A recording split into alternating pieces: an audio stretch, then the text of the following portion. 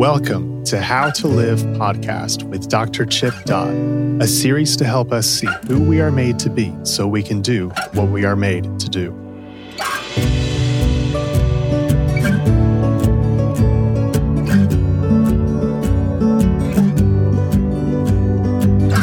Hello, this is Dr. Chip Dodd with the How to Live podcast Uncut. Today I'm here with Stephen James, who is the Executive Director for Sage Hill Counseling. And he and I have written a book called Hope in the Age of Addiction, which we believe is very important, not just for the time we live in, but for the times we have lived in. So we have a series of podcasts we're going to be presenting. So hope you enjoy them and benefit from them. Thank you. Hey, Chip. Hey, Stephen. How you doing, man? Well, you know what? I'm doing great. That's great to hear. Well, it's not really true. It's not true? Not I don't think completely. anybody's doing great right now. Yeah. It's Actually, you know, I'm scared. Yeah. And I'm grateful, but I'm scared about what's happening in our society right now. Yeah. Yeah. So we've got this new book out, Hope in the Age of Addiction, How to Find Freedom and Restore Your Relationships, Revell Press. And we're doing a series of podcasts where we're going chapter by chapter talking about this pandemic of addiction and how it's destroying us from the inside out. Yes. Right. And how it's an ancient problem. And literally, societally and individually from the inside out. Yeah, it's like being eaten alive. Yeah. And it's an ancient problem, but it seems to be there's a moment in time where it might be worse than it's ever been. Yeah, tipping point From an addiction standpoint. We have a chapter in the book called The Invisible Dragon, right? Which is a little poetic and metaphorical. Which we wanted, just like the parenting book, we wanted to call it Giraffes on Ice. Yes. And they said, no, thank you. Yeah. And then we wanted to call this one The Invisible Dragon. And they said, no, thank you. Yeah. So Hope in the Age of Addiction is great. People love the cover, by the way. Yeah, it's a great, I love the cover. They did great. Of all the books I've written, this is my favorite cover. It's a great cover. In fact, that's what people say. Yeah. Yeah. Of all the books. No, I'm sorry. No. That's what people are actually saying. Great cover. I've heard that. So we talk so it's a metaphor we use to describe this invisible, powerful beast that's roaming and that's always present and is ready to devour us at any given time. It can come into your house no matter how you seal it. It can find a way to get into your lives no matter how you practice avoiding it. Because until you face the thing that it trains us not to face, and it's going to get us. Yeah. Now that's scary. It's super scary. Yeah. And it's so, it's like, you know, those horrible movies that never show the monster. Oh, like Hitchcock was famous for doing movies. Or was that it didn't the show Blair the monster. Road or Blair Witch? Blair Witch. I mean, I didn't see that. Okay. Well, it's like they never showed. Yeah. They just ran from it. Yeah. Right. Because once you show it, it's not as scary. Exactly. Right. But this is. Yeah. Yeah. And it isn't. Yeah. There's a solution to it. But it's a destroyer. Yeah. So there's two things that we talk about in the book Hope in the Age of Addiction. There's two things. I'm going to keep using that joke. I think Hope in the Age of Addiction is a great title. Yeah. There's two things we talk about that kind of feed the dragon, right? And we say that denial and dissociation are the kind of two primary things that feed the dragon of addiction. And now that denial and dissociation is both personal. Yeah. Right, about the problem of addiction, and it's also cultural. About the problem. It's like a step up. It's like personal, familial, then outside relational, then neighborhood, then culture, then nation. I mean, it's like a movement. Yeah, and these are the two substances that the dragon feeds on in order to eat the hearts of people. Right? Yeah, you know, Stephen, a great analogy to the invisible dragon, not to. A word picture for it is, remember the emperor with no clothes? Yes. And the one child out of all the crowd, when the emperor came out and was naked, right? And all the people are applauding as they're supposed to, out of touch with, in denial, and dissociated from how they're made, which we'll talk about. But this little child, almost like the way Jesus says, let them come unto me because they get it, right?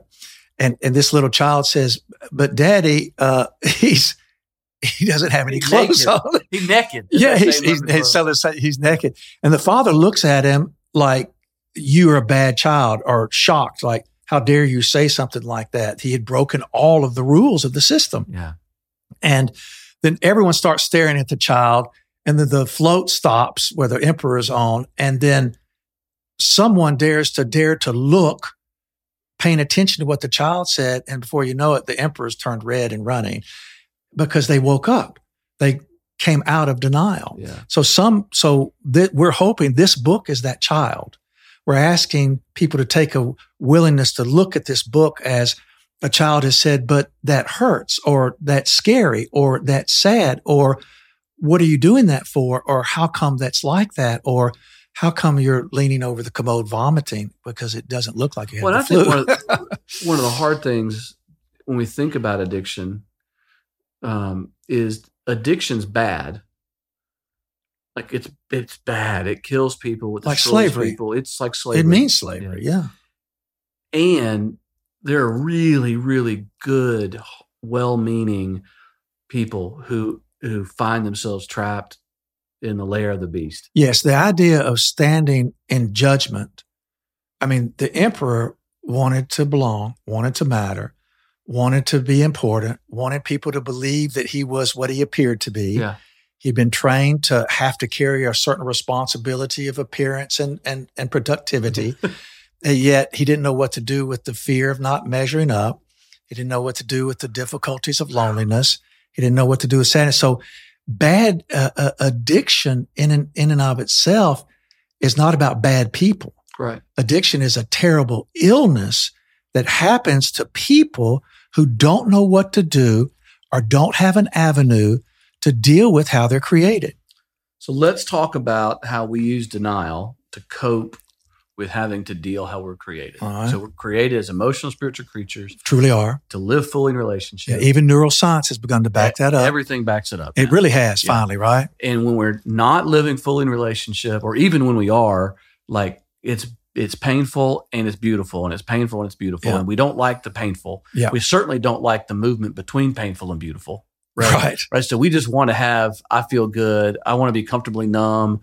I want to have the good, beautiful, wonderful, rich existence of life without any of the pain of life. Yes. It's like being on a roller coaster that's thrilling, but makes you want to throw up all the time, but you never get off. Right. Yeah. I just want the thrilling part. I don't want the down. I just want I want the tip of the hill.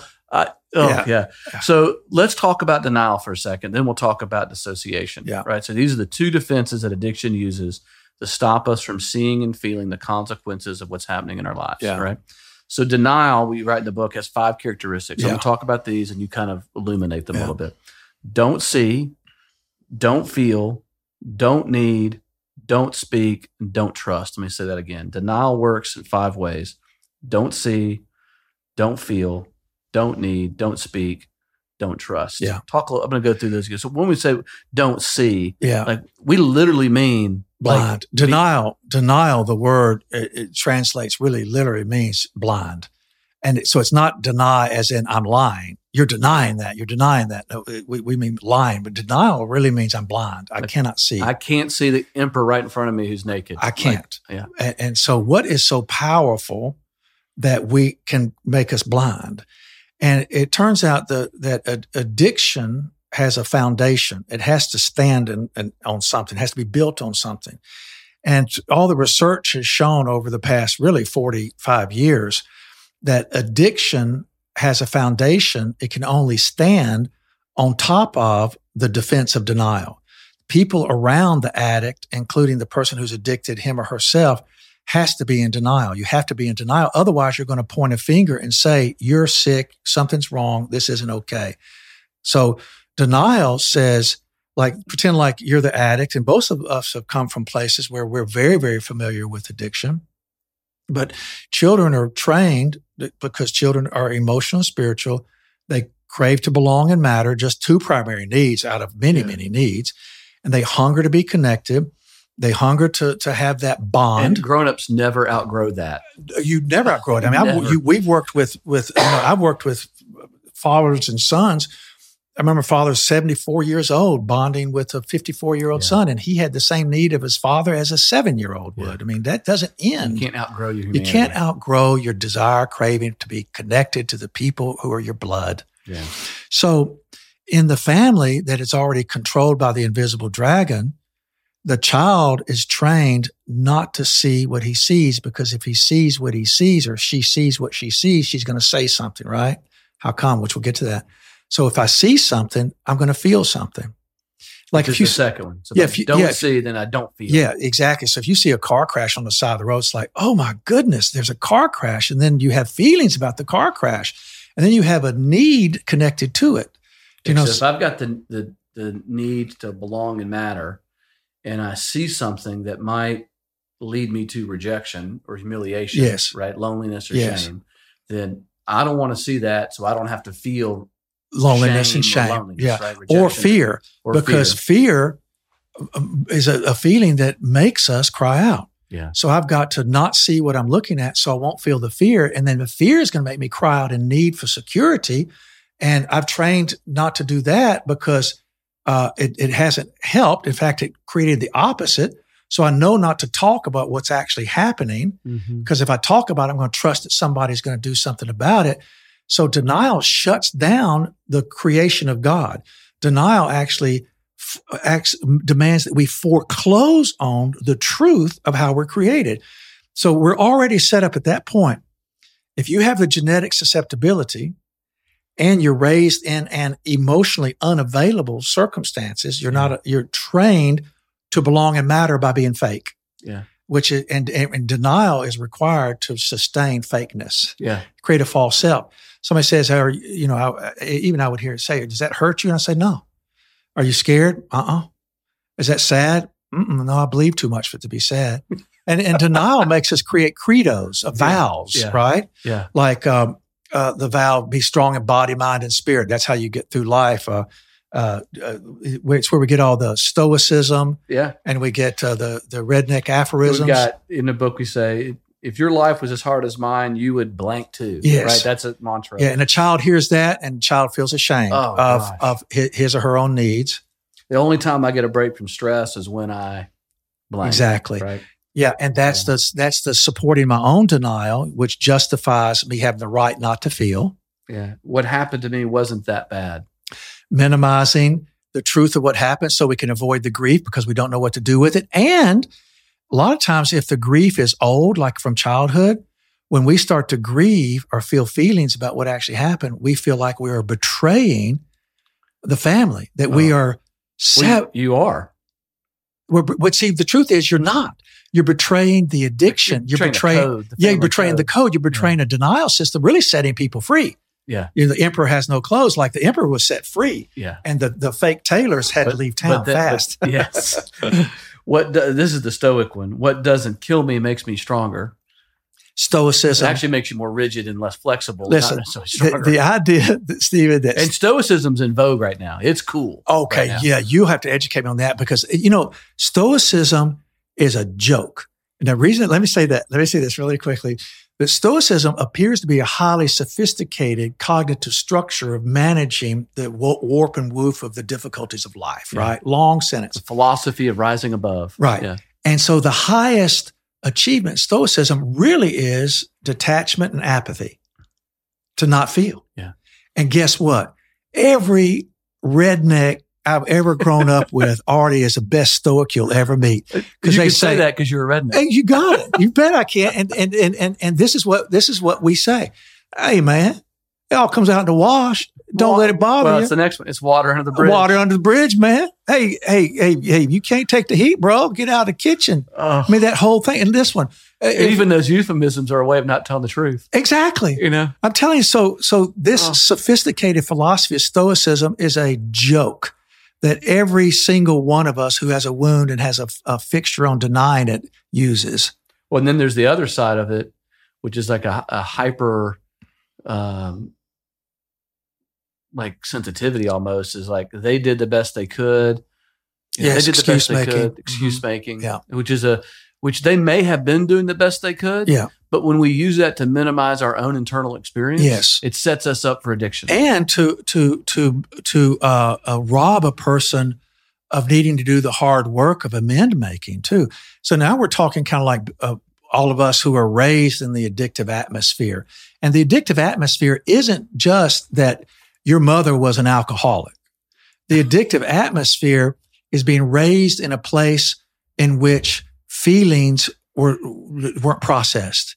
You didn't have the freedom to say what you saw, so you could feel what you felt, so you could need what you need, so you could talk about what was going on inside of you, to learn how to be resilient and to learn how to develop tolerance for vulnerability.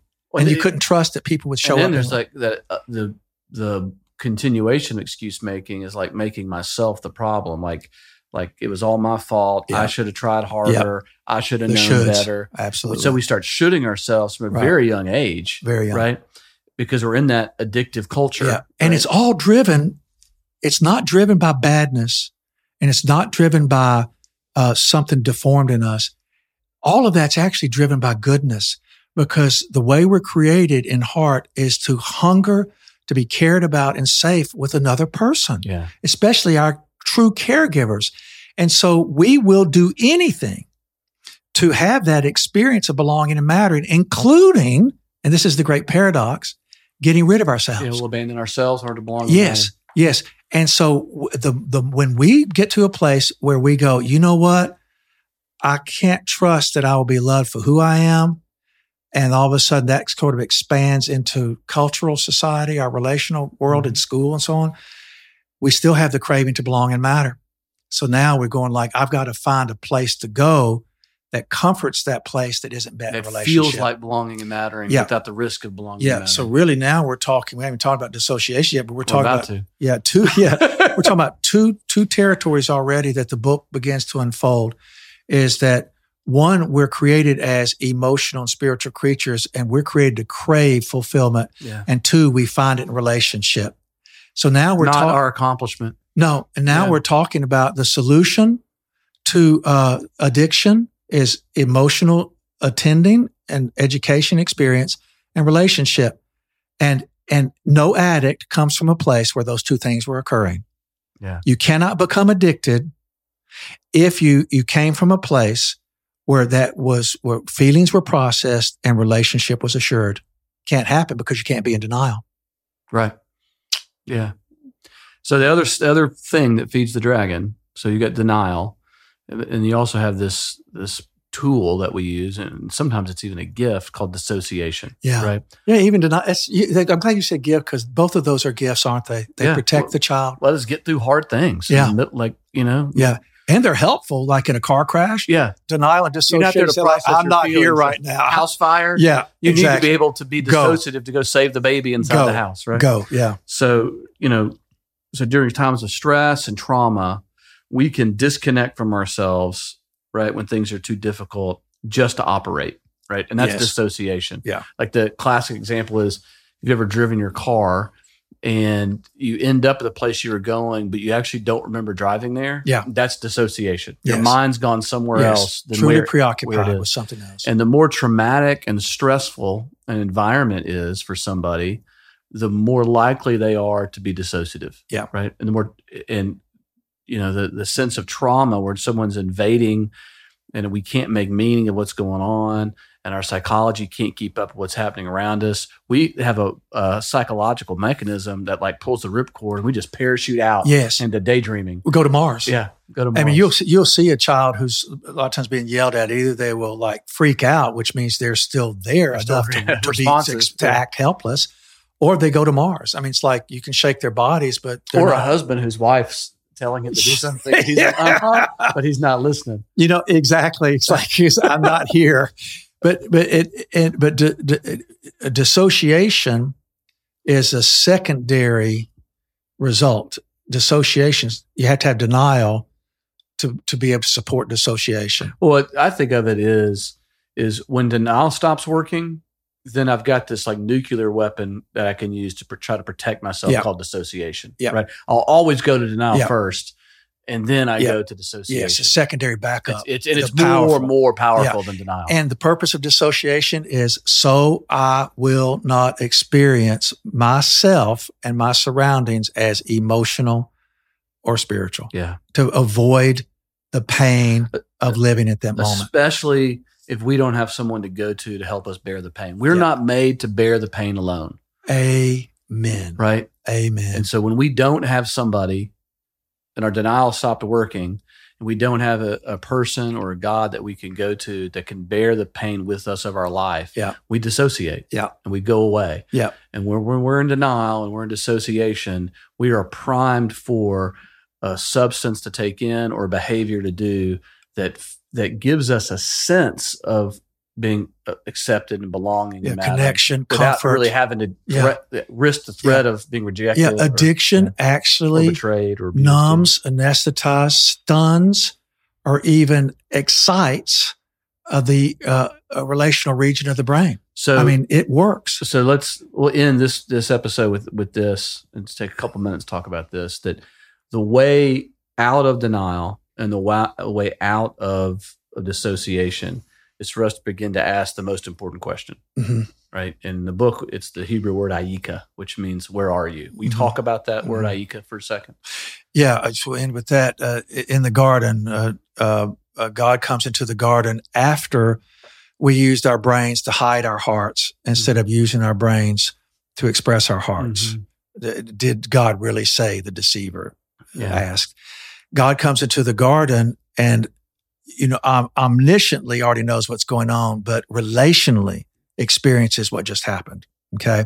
So he literally says the word ayika, translates into English, where are you? That's very simplistic. Ayika in the Hebrew world, still used today, is a lament, like the beginning of a dirge. A death has occurred. And God says, where are you? Woe, lament. Where are you? Oh no, oh no, oh no, Where are you? Where are you? And it's a question about the insides. And so the answer has to be from the inside out.